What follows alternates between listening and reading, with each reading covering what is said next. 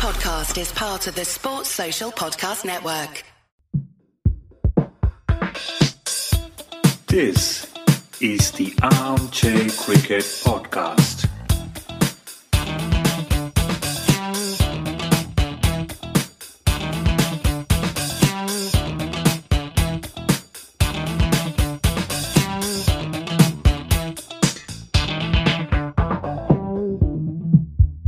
Hello all. Welcome to the Armchair Cricket Podcast, a podcast focusing on Test cricket by armchair critics of the game. I'm your host, Ajit. A lot of cricket has been happening in the last couple of weeks. Most of it is, of course, of the limited overs variety. But to help me unpack, let's say, India's disastrous tour of South Africa, and then the ongoing women's Ashes and the other games, I have a very cherished guest, I must say, somebody I've been looking forward to have on our podcast for a while, Mr. Martin Chandler. Hi, Martin. Welcome to the podcast. Hi, Ajit. Good to meet you. I've been following you on Twitter for a while. I love the tweets, the perspective you offer on cricket. Well, you are very much a cricket fan who's of the older school of cricket, the test match and the long format. But you call yourself a cricket tragic. Where does that come about? I use that expression because I spend most of my free time doing something to do with cricket, either reading about it or writing about it or watching about it. Years ago, I used to play, but I really wasn't very good. So I did stop playing when I was about 30. But my love for the game has grown gradually all my life. It doesn't seem to be letting go, and I'm sure it won't now. All right. But why a tragic still? You call yourself a tragic because you couldn't crack it as a cricketer, or you still love an older time when cricket was played in a different spirit or with different attitudes?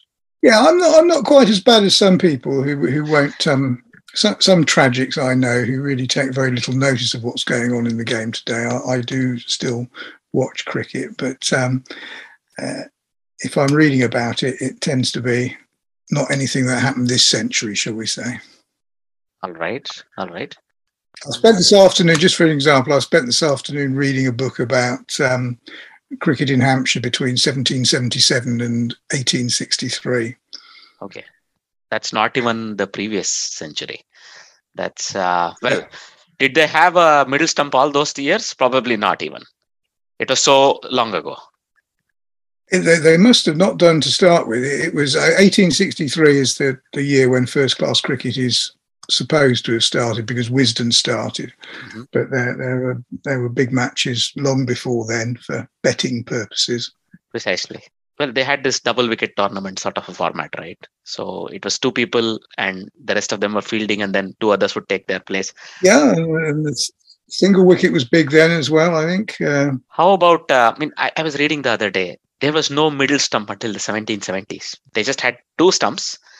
And the bails were not two pieces, but one single piece of wood that was placed on these two stumps.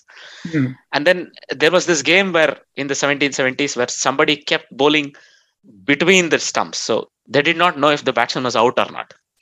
It did not actually break the stumps, see.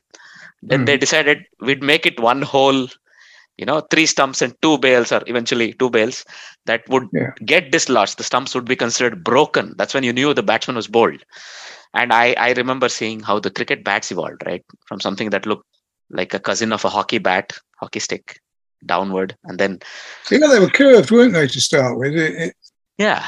Very strange things. And then there was a time, wasn't there, when you didn't have to hit the wicket, but you had to get the ball in a hole between the stumps, and the batsman could take the fielder's fingers off. It was a strange game at one stage. Indeed. Any notable events that you recall from this book you were reading? It's a bit niche. I was reading it with a view to reviewing it. I have to say that Hampshire cricket back in those days is not a subject that fascinates me. But it's what is interesting is to see how loose things were back then, and how many people who you associate with other counties actually popped up and played for Hampshire once or twice. If you've heard of names like Fuller Pilch and Alfred Minn, who were nothing to do with Hampshire really, but they turned out once or twice, and that's quite interesting. And it's always interesting to read about Hambledon, Nyren, and the iconic things like that. Because I only live about 30 miles from Hambledon, so it's a place I've been to. Yeah, it's interesting, and the author deserves to sell a few copies. He's obviously put an awful lot of work into it. How does one go about gathering data about the fledgling time when the cricket game was not sort of administered in a centralized way, and as you say, it was probably more for the purposes of betting and entertainment, and earning a bob on the side, so to say. There was this concept of amateur cricketers and butlers of minor lords and so on. How does one go about even getting all these records? For example, you're talking about the county of Hampshire, right? So is there a centralized place where they maintain records about how cricket was played during these days? Well, there's all sorts of archive resources around. I mean, you can get all the scorecards are on Cricket Archive. I don't know if you've got access to that particular site, and obviously people have been writing about cricket for ever since the game started. So there's a lot of history that way. And back in, I think it was 1833, he says, yes, it was 1833 that there was this famous book written. I don't know, have you heard of Nyren? No, I have not. Yeah, okay. Well, it was, I mean, there wasn't another one for about 60 years afterwards, but John Nyren wrote down the memories of his father, who had played back in the 1700s, and had told him about it. And that is why with Hampshire there is actually quite a lot of material around, because Nyren published it all in 1833. But I mean, these guys go around, they look at local newspapers for the time, get the names from there, and then they go off to ancestry.com and they can dig these biographical details out of these people. It's interesting, to say the least, I would say, because one thing I would also like to understand, you talk about Hampshire. If there's such a rich history of Hampshire, this is something for somebody who doesn't follow English cricket for too far back beyond 70s or 60s. It's very interesting for me because you always hear Surrey, Yorkshire, Middlesex, right? These are the big counties, so to say, right? Currently, for the last at least few decades in English cricket. You have the occasional thing you hear about Somerset. If you follow the season as well, you see these 2 or 3 teams are near the top. Now there is multi-tier cricket and so on. I'll not get into that. But for a county like Hampshire to have such a rich cricket history, was it because there were people who were interested in the game all the time there, or is it because probably there was a hub where, there are hubs like Hambledon, what you mentioned? Well, way back when in ancient times, I mean, that was the Hampshire, Sussex, Kent was where the game was mainly played, I think. Since Hampshire was always one of the smaller counties. They won a championship in 1961, and then they were because John Arlott was a Hampshire man, so he has written an awful lot about the county. And then they were immensely powerful in the 1970s when they had Barry Richards and Gordon Greenwich opening the innings. They've not been quite so competitive in recent years, but there's like all the English counties, even the weaker ones, they've got a huge following and a very loyal following.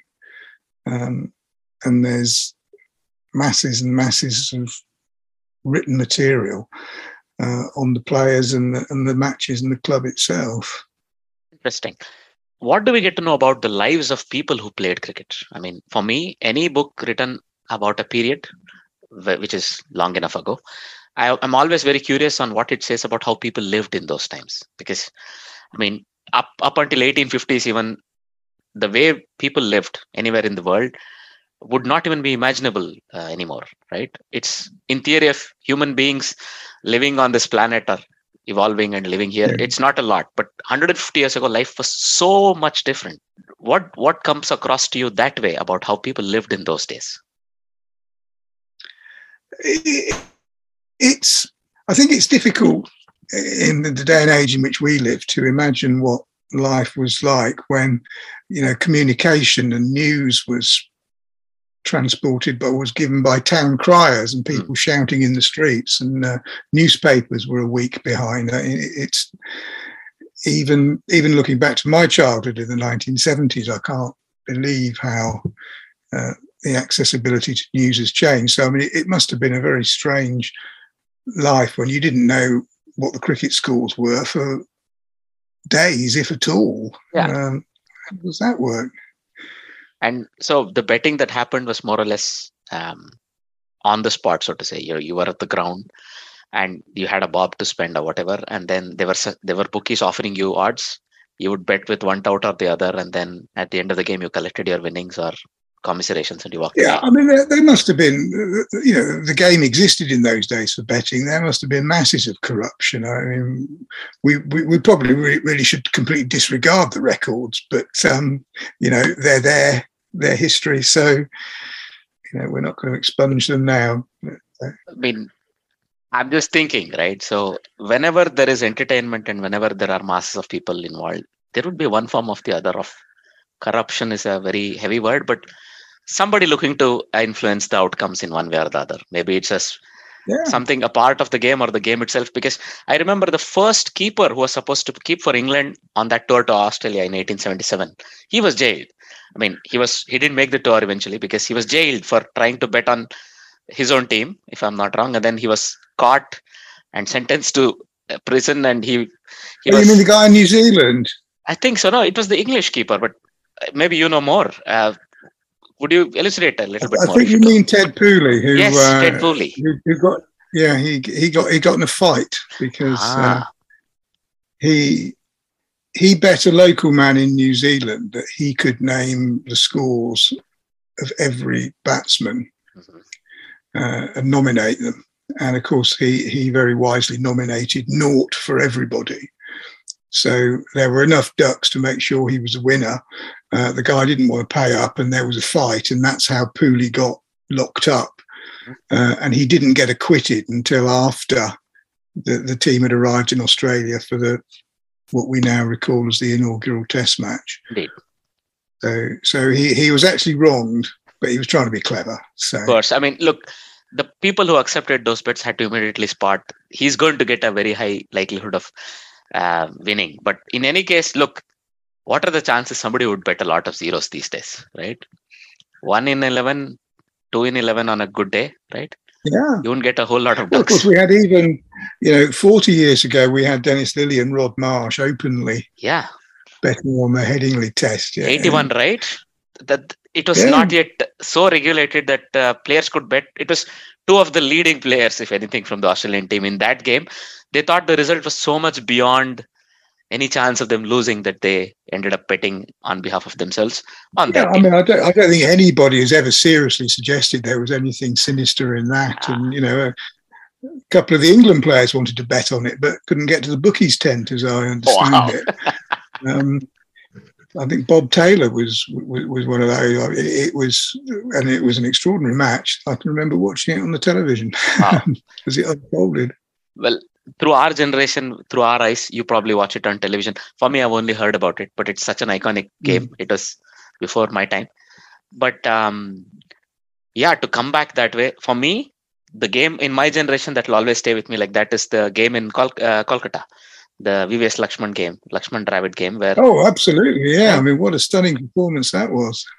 So again, it's one of those once in a generation, once in a lifetime sort of I remember we had an exam the next day, the 5th day of the test, we had an exam. I was wrapping up my engineering studies. I remember seeing the whole day's game, the 4th day's play, waking up, watching the highlights of the 4th day's play, and starting off sort of the 5th day. The exam was in the afternoon, and then going to the exam. I will probably not go into what happened on the exam day, but I think I somehow made it through sheer luck and or from what I remembered from the earlier in the semester, I made it through. But as you say, it was such an absorbing game that I couldn't care less about what else was happening in my life. As you say, it is such a seminal moment for me in my lifetime. And of course, Pant's innings in that 4th test in Australia last year, 2021, right? The I mean, way, that was a remarkable series. It's that deserves to be right up there with 1981. To be honest, I mean, I've never got up in the mornings to watch a Australian test involving anybody other than England before, but I couldn't keep away, could you?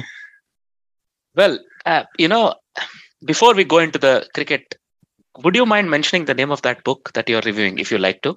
Because we've talked about that book. If you want to talk about the name of the book, maybe listeners of this episode can go find it in bookshelves. Well, it's called Hampshire County. It's just called Hampshire County Cricket Club, which isn't terribly helpful. All right. But I will be, as I say, I've been writing a review this afternoon. So if anybody is interested in that, they'll just need to go to Cricket Web on a couple of weeks' time. www.cricketweb.net, where I do book reviews and write the odd article, and they'll be able to see what I think of it. All right.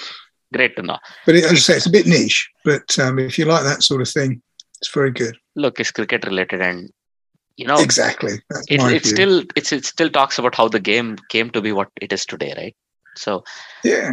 Now, if you go back to what we were discussing, so what are your thoughts on the first? Let's have a quick chat about the men's Ashes, the one that concluded with England barely squeaking through a 5-0 by one ball.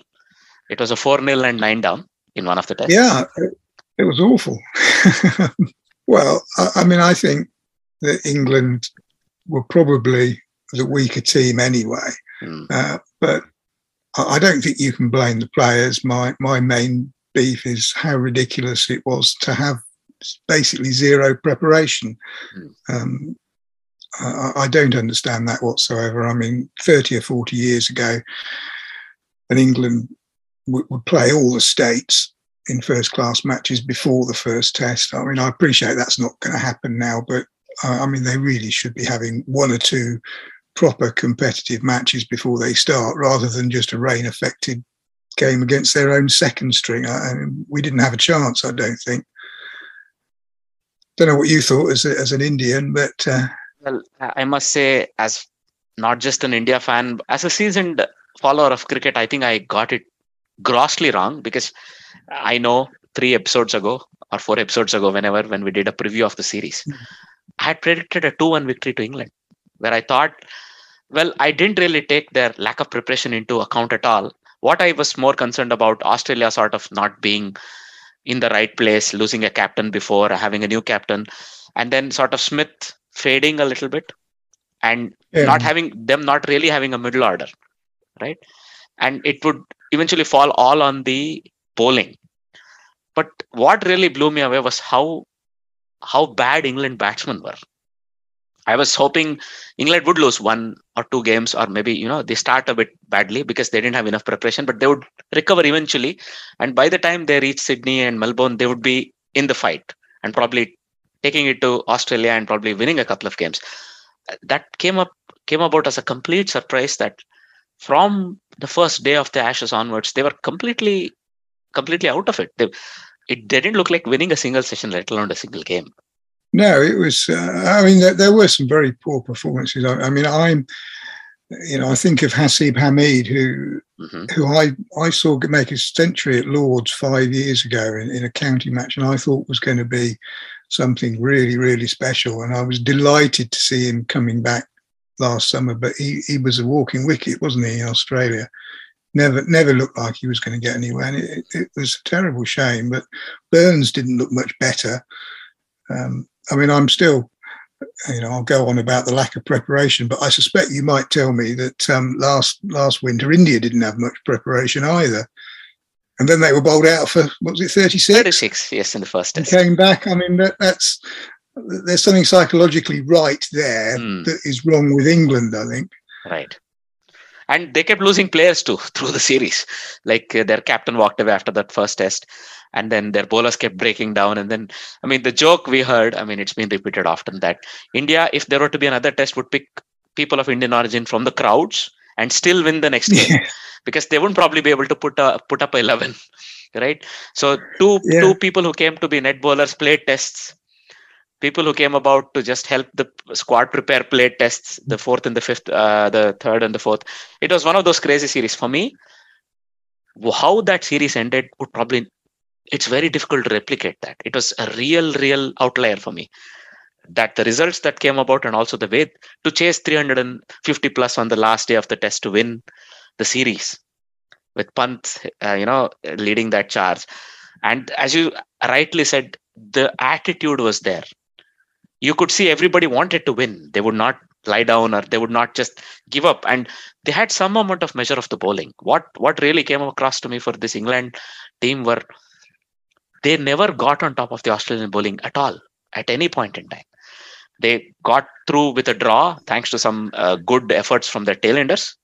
And I dare say if the light was good enough, probably with Stark and Cummins bowling, that test would also have been lost in the gloom. Oh, undoubtedly. Yeah. Right? And then, look, complete reliance on Joe Root. They picked different people. Malan came good a couple of times. Then Johnny Bairstow hit 100 in the fourth test, right? All that was nice to see. But then it was not enough because you're right, the top three didn't do enough. Where there was no platform laid where Joe Root kept hitting 50s. He couldn't get through to make 100 again. But I don't entirely blame him. But I definitely blame Joe Root, the skipper, not Joe Root, the batsman, because the attitude of the team was lacking because their bowlers kept them in the game all the time. The batsman would not even make a score that was good enough, but then the bowlers did enough to keep them competitive or give them enough, but then the batsman would fail again. What would you do? Or at some point in time, the Australian batting had to come good, right? So Marnus did his bit. Head did very good. He even missed a test, but I think 200s. Usman Khwaja did enough in that fourth test, right? So even though their middle order struggled, I think Australia somehow, just on the back of that good bowling, that's stupendous bowling, towards the end, Green started coming good as well with the ball, right? And he'll provide you that very crucial third fast bowler, fourth fast bowler option whenever you're going away, traveling in the subcontinent or in South Africa, for example, or on faster pitches elsewhere. You would just, if Cummins is a skipper, he'll always start. On a pitch in India, you could just include 2 or even 3 spinners and have the Green take second side when the new ball is being bowled, right? He bowls 140. And heck, he's going to get, if anything, he's going to get stronger, right? So they see a lot of hope for him. And I thought he played a couple of crucial knocks with the bat, right? Australian top order didn't do much either. For example, Marnus hung in there, but Smith was not really there. David Warner started well, but didn't go anywhere. They had to replace Harris in the end just to keep Khwaja in the squad. So Australian top order didn't do much either for me. So I don't know what the backroom setup has to do with this. Probably, would you see that as a difference between the approach what India had in 2021 and what England had in 2022? Well, as I say, I think it's got to be something, between somebody's ears, Rock, because, the England players, I don't think are bad players.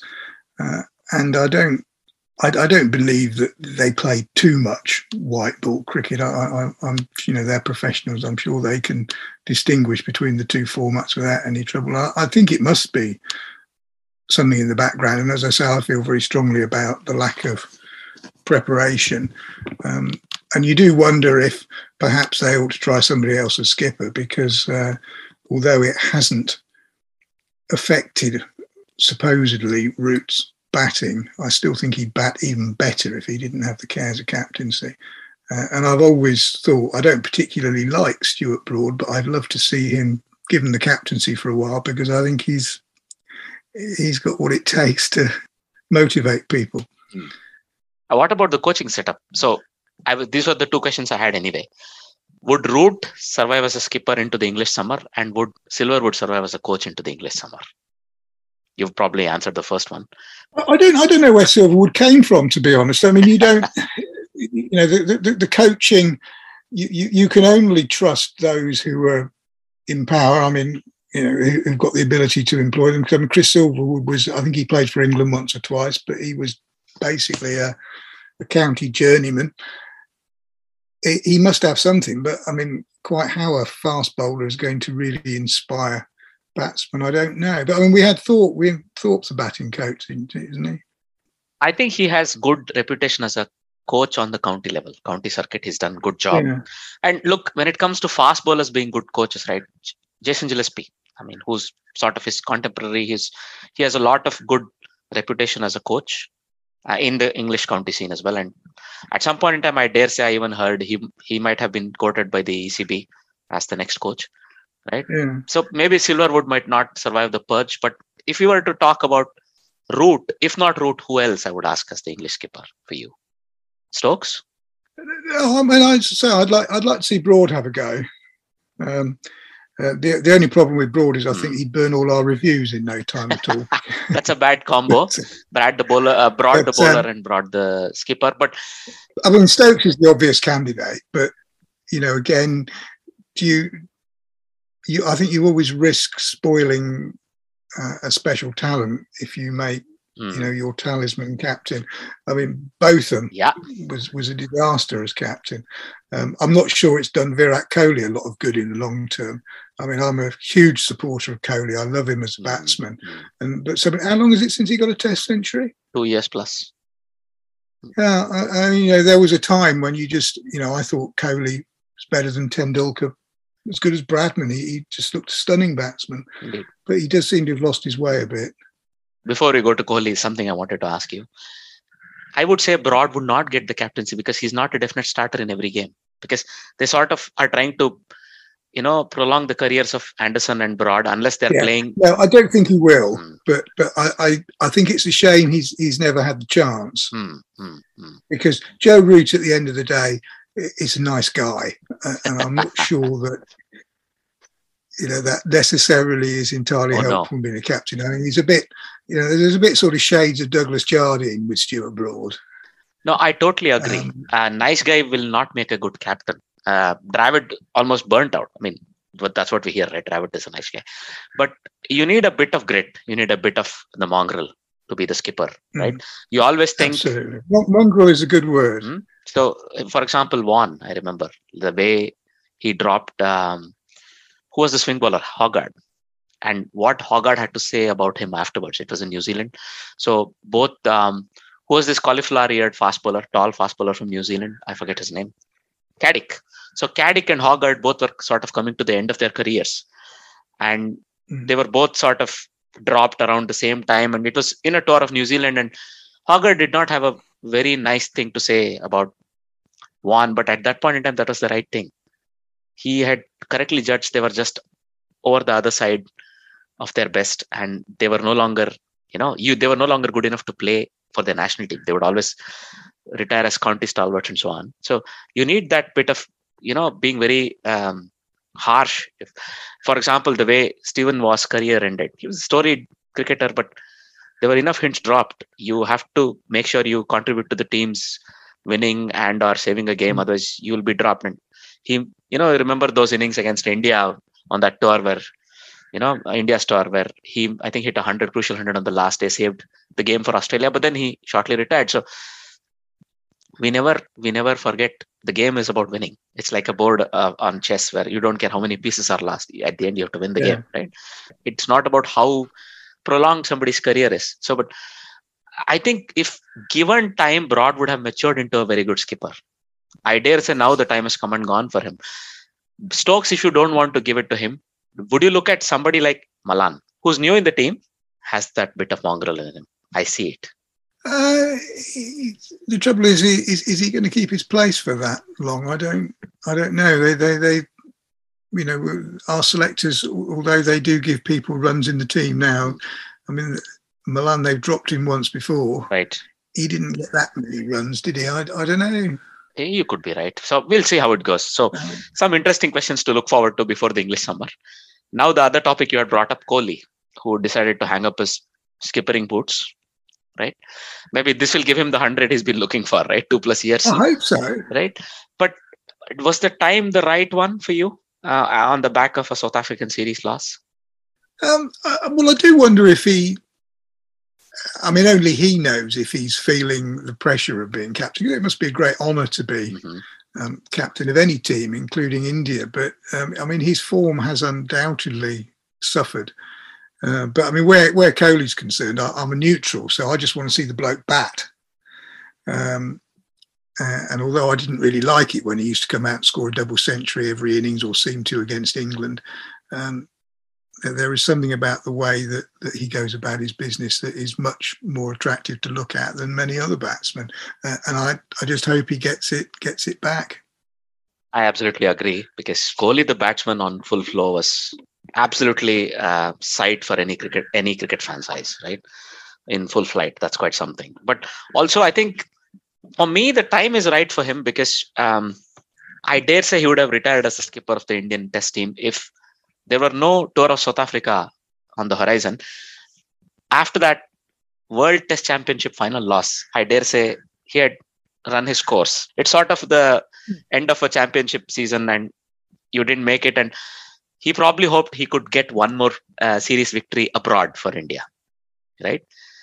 And that didn't materialize. So I thought he was going to hang up his boots. I was sort of expecting it. And also, what with the thing that's going on in the background about, him being sort of air quotes deposed, for the lack of a better word, from the one-day captaincy, with or without his consent and against his wishes, possibly. Yeah. But that one, so the moment he quit his T20 captaincy, which was also again at the end of a World Cup, right, where India didn't do well.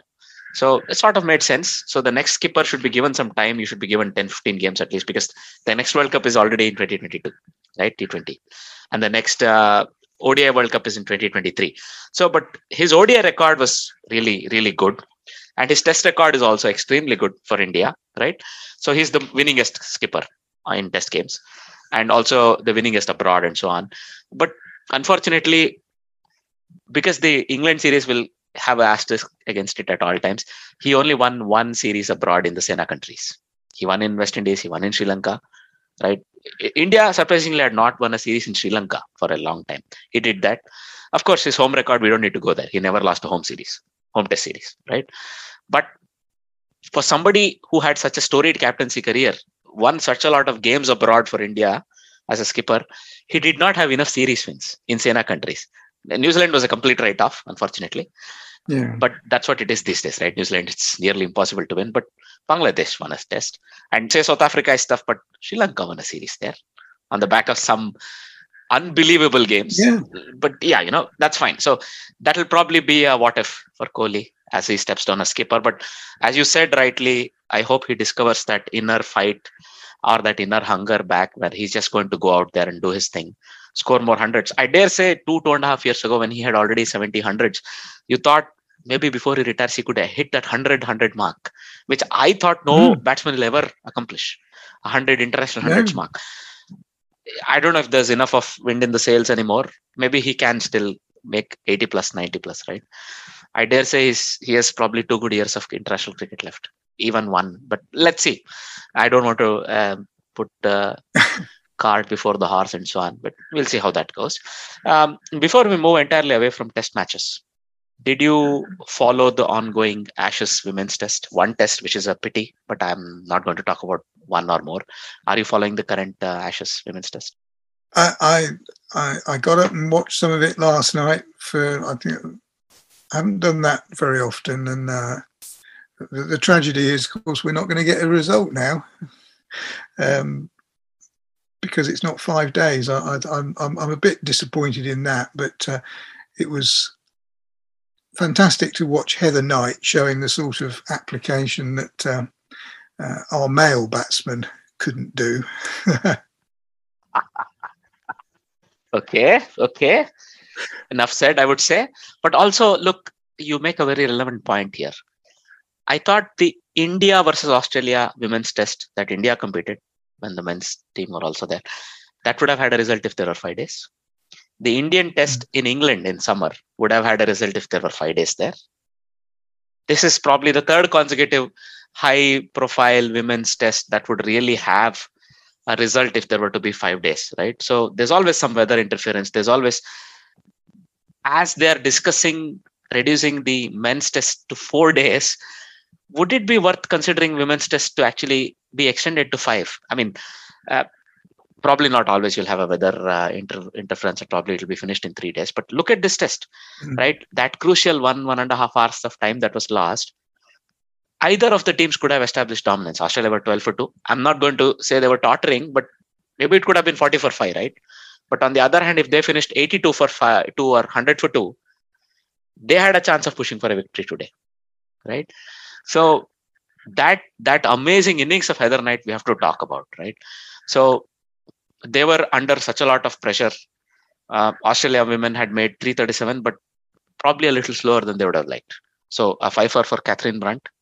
And then when England women came out to bat, being reduced to 4 for 79, 5 for 118, if you were, let's say, 6 for 120, and then if you're not very careful, they kept losing wickets. But look at how Heather Knight played. She was like a rock on one end. You got just teens from the others until Sophie Eccleston came out. And then even people like Anya Shrubsole, people who have a little bit of experience, Catherine Brunt, they couldn't do much. But 168 out of 297, right? We talk of Bannerman, we talk of many other innings like that.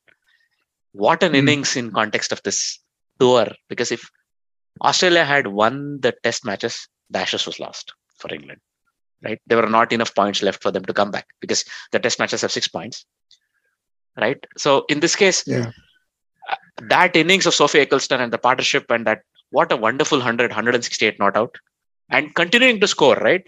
So she kept losing people on the other end, but she kept scoring. And that partnership of 100 runs between Eccleston and Knight made sure England would not lose this game, I would say. Then the onus immediately fell back on Australia, where they had to go and try to score quickly. Well, the one thing I've found I really like about the women's game is it's got a same sort of rhythm that men's Test cricket had 40 or 50 years ago when I first started watching it. When you could have 5 days play and you'd still have a draw. And I think that the pace of women's cricket in some ways is a bit like that. And it's ludicrous that there should only be 4 days at the best of times. And even when you lose half a day, it's absurd. And I think it's unfair on the girls as well, because they've produced a terrific game. Both sides could win it, as you say, if there were now 2 days left. And we were talking about coaching, weren't we? Perhaps Heather Knight should coach England's men to bat, because she absolutely was there for hours and hours and didn't look like getting out. And even Joe Root, God bless him, he's always taken a bit of a chance. That's the way he plays. She just looked like Jeff Boycott. Yeah, that old school where, look, I'm set, you'll not get me out today stuff. I've seen Cheteshwar Pujara look like that, Kohli look like that, and I dare say Steven Smith look like that, where Joe Root, absolutely. I think in that tour of Sri Lanka before they went to India last year, I think Joe Root looked like that in a couple of innings, where this is it, bed and breakfast, as Mr. Boycott always says. So anyway, that's unfortunate that the test might not produce a result, but enough time, right? They play 98 overs in the day.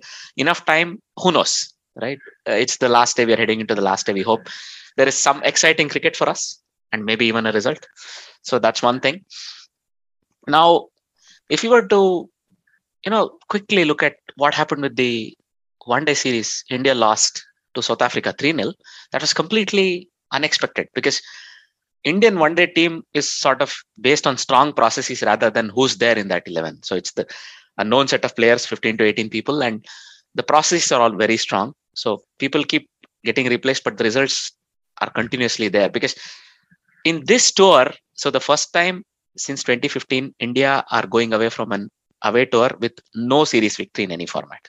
So the last one was in Bangladesh in 2015, where they drew the tests and lost the ODIs. Again, it was only ODIs and tests here, and they lost the tests and the ODIs 3-0. So for me, I dare say a couple of takeaways. One, the middle order really does not have the wherewithal to win a game by itself. So that hole that was created by a certain Mahendra Singh Dhoni's retirement is still felt abroad, at least. In India, they make up for it on pitches that are sort of helpful to batting. But away, they really, really struggle. Because, for example, people like Shreyas Iyer, Rishabh Pant, and even Venkatesh Iyer was there, then Jayant Yadav was there, Ashwin was there. Look, in the first one day, Shardul Thakur made a 50. In the second one, somebody batting at number 8 is what I mean, right? Shardul Thakur and then Deepak Chahar, they made 50s and took India close, but that was not enough, right? Somebody in the middle order had to stay there, score that nuggety 30, 40. Then you have a chance of finishing the game. That was not to be seen. The other thing I noticed was something that we've noticed in IPL. He comes from my part of the world, but I have to say it. I don't think KL Rahul has it in him at this point in time in his career to be a all format India captain. We did not see that spark was not there in his captaincy on the field in all 3 games. What are your thoughts on this? Well, in terms of where India are going, Mm-hmm. I mean, I don't really understand why India aren't, beating everybody all the time, because they've got such a stunning bowling lineup. And they've got half a dozen good batsmen as well, top class batsmen. They never seem to all fire at the same time. Right. And, they just, I don't think India need anything other than to recapture the spirit that took them to win those 2 tests in Australia. Absolutely. That's one thing. The other thing, look, one day is sort of played in a different cadence, right? So in a 50-over game, you had, at least in the first game you saw, Kohli and Shikhar Dhawan, the 2 experienced pros at the top of the order, set it up. Unfortunately, neither of them could carry on to bat through. But then the onus falls on your experienced players, because look, with a lot of IPL that these guys play, IPL, I say, is pretty high level cricket. So they have a lot of experience playing international bowling at all times. For them to not carry on, right? And then the bowling also sort of came a cropper, I must say, right? They kept changing, changing and chopping. For example, Shami is not there. Instead, they had Deepak Chahar, then they had Shardul Thakur, then they tried Prasidh Krishna in the last ODI. So they're probably trying different things. So the lack of Jadeja again hurts a lot. Jadeja is such an important part of the limited over setup for India, even tests, right? So his presence was missed here. Probably if Jadeja was there, probably he would have pulled 1 game across. So it's very interesting. So some things to look forward to for the Indian team when they head into the home season and they're going to host West Indies. There is this ongoing T20I series between West Indies and England. Did you get a chance to catch up with any of them? Maybe even somewhere online rather than watching it live? Well, I watched that remarkable game on Wednesday when the West Indies nearly pulled it back. And that was... Good God, yes. I mean, at requiring some 50 odd in like 14 balls, you're like, okay, you know what? Let's do something else with our time, almost. Yeah. To keep hitting sixes. And it was 2 people, right? And both of them, you wouldn't expect... These were the 2 people who would be doing it. You have a Pollard in that team, right? And you have a Hope in that team. You have a lot of very big or well-known West Indian hitters in that team. But to expect Romario Shepherd, who's sort of still a tyro as far as that team is concerned, and then Akil Hussain, who's a spinner, the way they both came back and they kept hitting, and rather, if the umpire was a bit kinder earlier in that last over and given a wide, maybe it would have been a super over, or maybe it would have been even a victory for West Indies, right? He kept hitting sixes at the end. So against this West Indian team, I dare say whoever comes out, Odin Smith, Fabian Allen, Akil Hussain, all of these, Romario Shepherd, all of these are tail-enders, but you wouldn't write them off. Probably only Sheldon Cottrell. You would feel a bit safe. Probably he's not going to hit you for 4 sixes in 5 balls, right? But England were good, it must be said. Again, if you want somebody with that steel, that mongrel, Mr. Morgan, I know he was sort of a less than successful test cricketer, but England have done this in another generation where they just brought in somebody like Mike Brearley because he knew how to manage players. I mean, if you look at his record, an average of 23 is nothing. Well, it's an interesting idea, actually. I mean, I think they could do worse than make Morgan the test captain. Right? But he's a bit old now, isn't he? No, it's just for a couple of series. To introduce that culture of mongrel. But no, it's not a bad idea at all. He's a better batsman than Brearley. Definitely. He probably still averages more than him. So, yeah, that could be another thought process. But I think his captaincy is the one that kept making the difference. Look at what happened in the 3rd ODI. Because Moeen Ali is the captain. Nothing against him as a captain, but they lost. I mean, it was a high scoring T20A, and that wonderful 100 by Roman Powell, just the 3rd West Indian to make 100 in T20As. Wonderful innings there, and I dare say England did really well. Phil Salt on debut hit a 50, because you would think England would lose by 50 odd runs, but they lost only less than 20 runs. So that was wonderful effort from England. But, another T20A coming up later today. So we really hope, it's going to be a lot of fireworks. It's a 5 T20A series. So the series is not finished. Both teams have a chance of still winning it. So some interesting games today already. So something to look forward to. Now, yeah, we've got some test matches coming up against the West Indies as well, haven't we? indeed, So that's indeed. And West Indies, I would not write them off at home. They are a very tough team.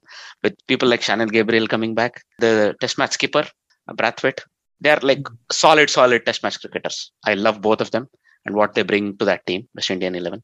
You have Holder, you have a lot of depth in that team, and Kemar Roach, right? So let's see how that goes. That's some wonderful cricket to look forward to. Now, there were two other ODI series that happened. One is the Sri Lanka-Zimbabwe ODI series. If anything, the way Zimbabwe competed was wonderful. And they took one game off Sri Lanka even. Sri Lanka are also sort of a team in transition, but Zimbabwe have always been a team in transition for the last 4 to 5 years. In the last ODI, they eventually that lack of experience shown through and they lost it very badly. In the other series, the Afghanistan versus Netherlands, well, that was a bit of a disaster for the Dutch team. 3 games, sort of the same formula. Afghanistan win the toss and bat first. They increasingly put up 10 runs more or 15 runs more. So something like 225, then 238, and then 252, something like this. And then the exact same, the top order puts up a platform. So something like 80 for 1, 80 for 2. The keeper, who's also the opener, Edwards for Netherlands, is batting very well. So he was the man of the series. But outside of him, Netherlands had only 3 scores of 20 plus in a 3 ODI series. And then one of them was made by the skipper, Sailor, who's sort of a spinner who reinvented himself as a middle order blocker, right? There was no middle order for the Netherlands to speak of, and nobody played spin. On the best of days, playing somebody like Rashid Khan and Mujibur Rahman, and they have more wrist spinners in that team. It's very tough, right? But their fast bowling was really good as well. Fazle ul Haq, there's a guy. So they are always good, but they were in these games, they showed how far Afghanistan have come about as a team who are less than 2 years ago still talked about as a associate nation.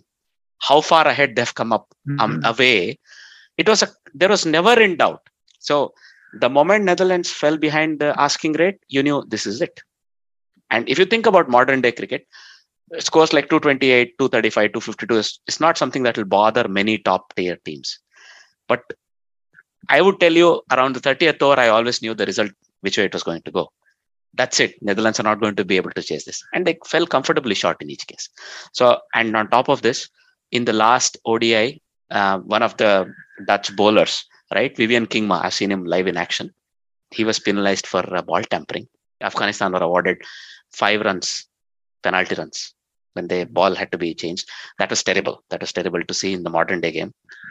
All in all, a lot to work on for the Dutch cricket, because I can tell you there's a lot of tumult happening off the field. The current KNCB board has stood down. There's going to be a working committee, probably that's going to be constituted, and that will choose the working board. So a lot of things going on behind the scenes. So all in all, not good time if you are a Dutch cricket fan, but we really hope both on and off the field, the cricket sort of set itself right, and slowly the cricket picks itself up in terms of results. The sad story of Brendan Taylor. It's just come out over the last 48 to 72 hours, what he's been going through. He retired as an international cricketer sometime last autumn, 2021 autumn. But apparently he's in the grip of a terrible habit to a class A drug. That's terrible to read. And he fell into the trap of some match fixers in 2019 where they used this habit of his and they filmed him, indulging in something, and then used it to blackmail him. And then they paid him some money. He says he didn't fix any matches or anything, but ICC have now banned him for 3.5 years. Any thoughts? Well, I think I'm a bit... it's probably because in my day job, I'm a lawyer, and I used to do criminal defence work. I always have a great deal of sympathy with these guys. I was always shouted down for the way I didn't like what happened to Mohammed Amir. I didn't like what happened really to Mohammed Asif either, even though he was a bit of an idiot in his own ways. And I got a great deal of sympathy for these guys. And Brendan Taylor, having stuck by Zimbabwe for as long as he did, through all the crap that's been thrown at him because of the management over there, I feel for the guy, to be honest, and I'm not going to throw any brickbats in his direction. So you come from the Rumpole school of lawyering. Yeah, and he was he for so long he was the only decent player they had. Right. Well, him and it was the can't remember his name now. The Heath fast Streak. bowler who came to Lancashire, Jarvis, is it? Kyle Jarvis. Yeah, Carl Jarvis. That's right. It's unfortunate that in this day and age, a cricketer, an elite cricketer, is actually in the grips of a habit to a class A drug, and it's very unfortunate to read that because the game is so much sanitized. It takes me back to our discussion in the earlier part of the episode where lives were led differently and people had habits that they were sort of taking care of even while they played elite sport. In this day and age, it's very difficult to imagine that. Yeah, I just, I think the guy needs to be helped rather than punished, but we'll see whether he becomes an outcast or not, I suppose. I don't know what ICC is doing to help him or the Zimbabwe Cricket Board is doing to help him. What we know is the day after all of these things came out, he wrote it on Twitter himself. And then he said he's checking into a rehabilitation clinic, and he did that next day. So I don't know if the powers that be in Zimbabwe and the rest of the world bodies, I don't know if they're doing anything to help him. And look, you've banned him for 3.5 years. I rather doubt it. They don't. They seem to be a strange place. I don't know if much has changed, but Alan Butcher wrote a very good book about his time as Zimbabwean coach. Oh yeah. And I've read books by Henry Alonga as well. And you just feel for these guys that had to play under those regimes. Would you like to talk a little bit more about it? Because I would like to hear, if you would take a couple of minutes to just elucidate on what those books said, how cricket is played in Zimbabwe. I must say I don't know enough. Well, it's just, the guys just didn't get paid properly. I mean, as much as anything else. And there was certainly, back in Alonga's day, there was the political situation when they made their black armband protest. He had to leave the country. And our guys, I'm sure yours either, they don't have that sort of pressure. They can comment on anything they like, and they're not going to have people from the government frog marching them into offices and threatening them with guns. I think that's what happened to Taibu. There's a passage in his book about that. And how can you give your best as a cricketer when you're getting that sort of thing to put up with? First of all, I don't know how political dissent will be handled in certain South Asian countries. I must be blunt about it. Nonetheless, you cannot expect the cricketers coming from certain cricketing countries to even talk about politics. They are so much involved in the cricketing world, and they would stay out of it simply because they want to keep their career safe. But also for people who are cricketers who also see themselves as, I would not use the word icon, but representatives of the society, right?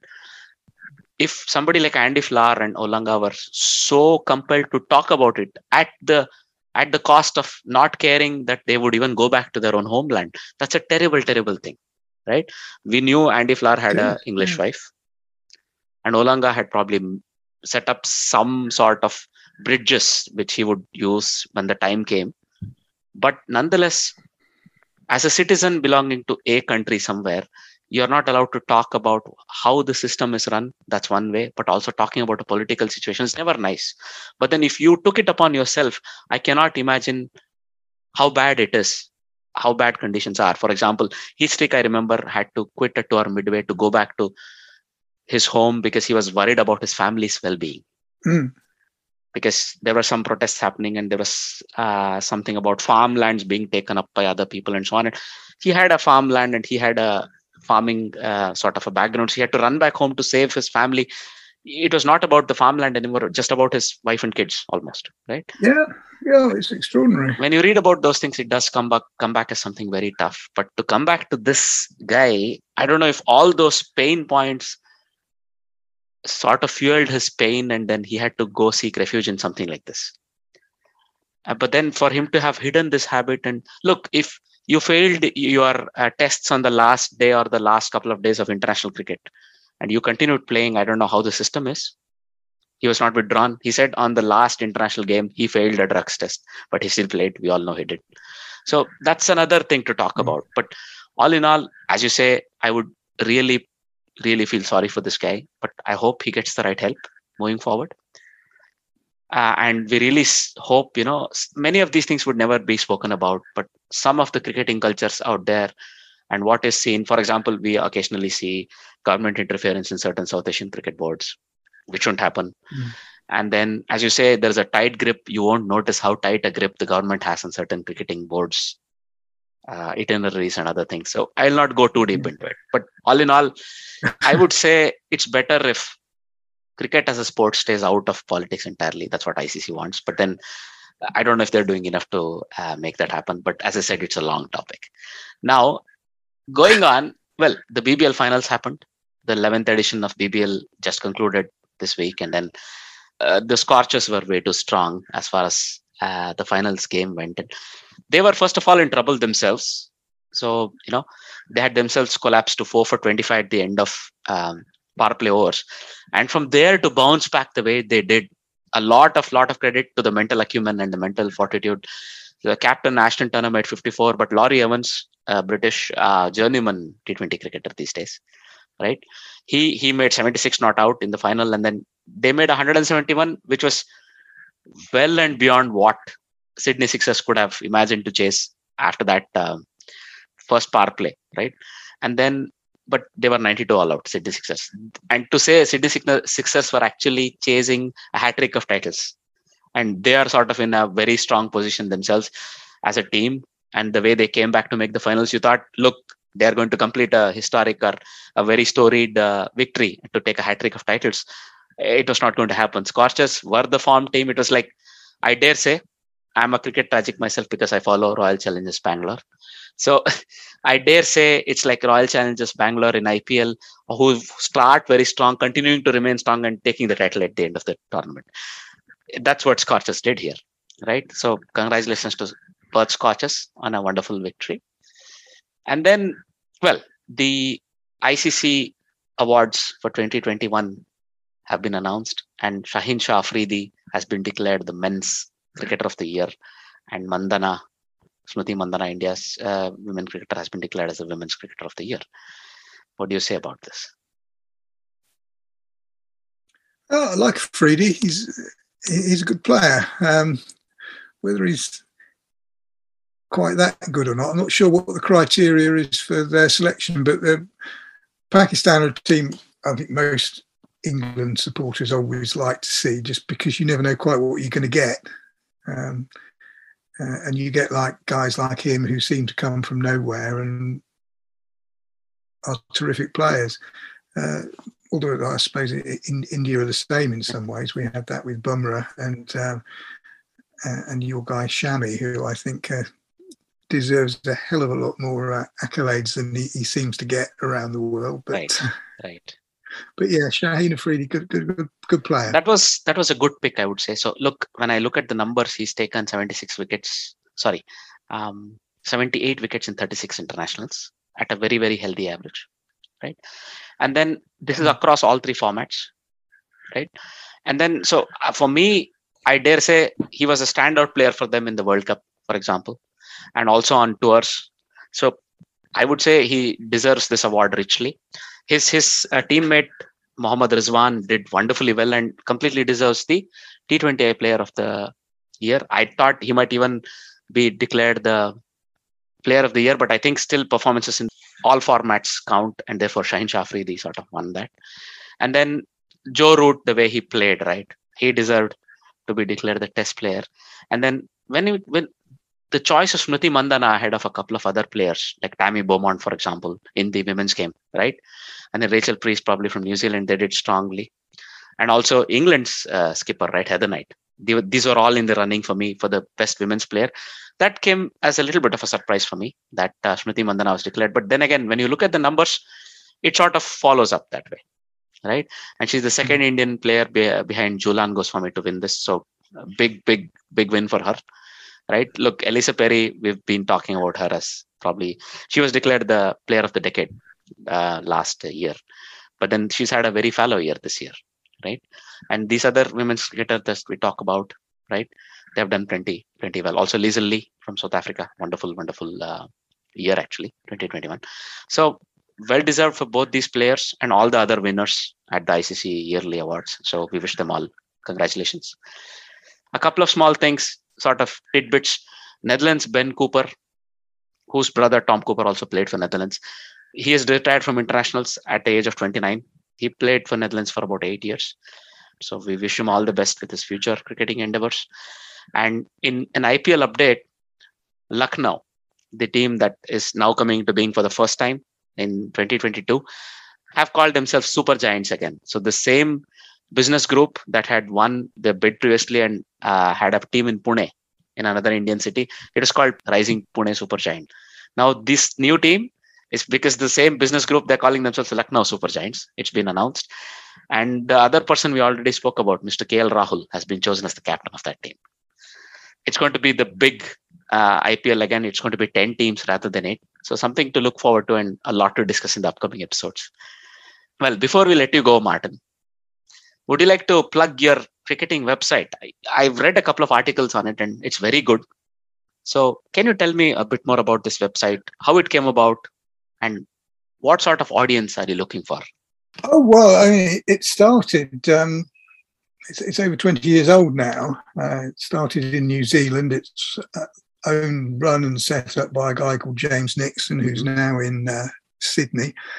I joined about, I don't know, 8 years after it started, I think, mainly because it has a very good forum, which people tend to go on forums anymore, I don't think, but they've still got a very active one there. What I do for the site is I review books. I write features, generally biographical ones about players from the past, matches from the past, and it's a large part of my leisure activity. And because of Twitter and things like that, it's got a lot more traction. I've got to meet a lot of nice people through doing it, and I think we got quite a few people who now read what we write, and that's obviously very rewarding. But if you want to know anything about cricket books, that's the place to go. Indeed. So I was only going to tell you, I saw your article on Moments of Glory, a review of the book Moments of Glory. Wonderful, wonderful article. Well, thank you. I recommend it to all our listeners. So the site is cricketweb.net. So this is the place. It's sort of old school website. It's not very much, like one of these other cricketing sites where you have all of these matches being covered and all of this. It's sort of a different ethos. It comes from a slightly older time, but as Martin rightly said, there's still a very strong forum associated with it if you want to discuss cricket. Wonderful site. Thanks a lot for being a guest on Armchair Cricket Podcast. It was a wonderful chat, Martin. So we hope to have you again. Well, thanks for inviting me. Have a nice evening. I'll let you go, and I wish all our listeners a good day wherever they're listening from. Bye-bye. Okay. Cheers, Ajit. Bye. This is the Armchair Cricket Podcast.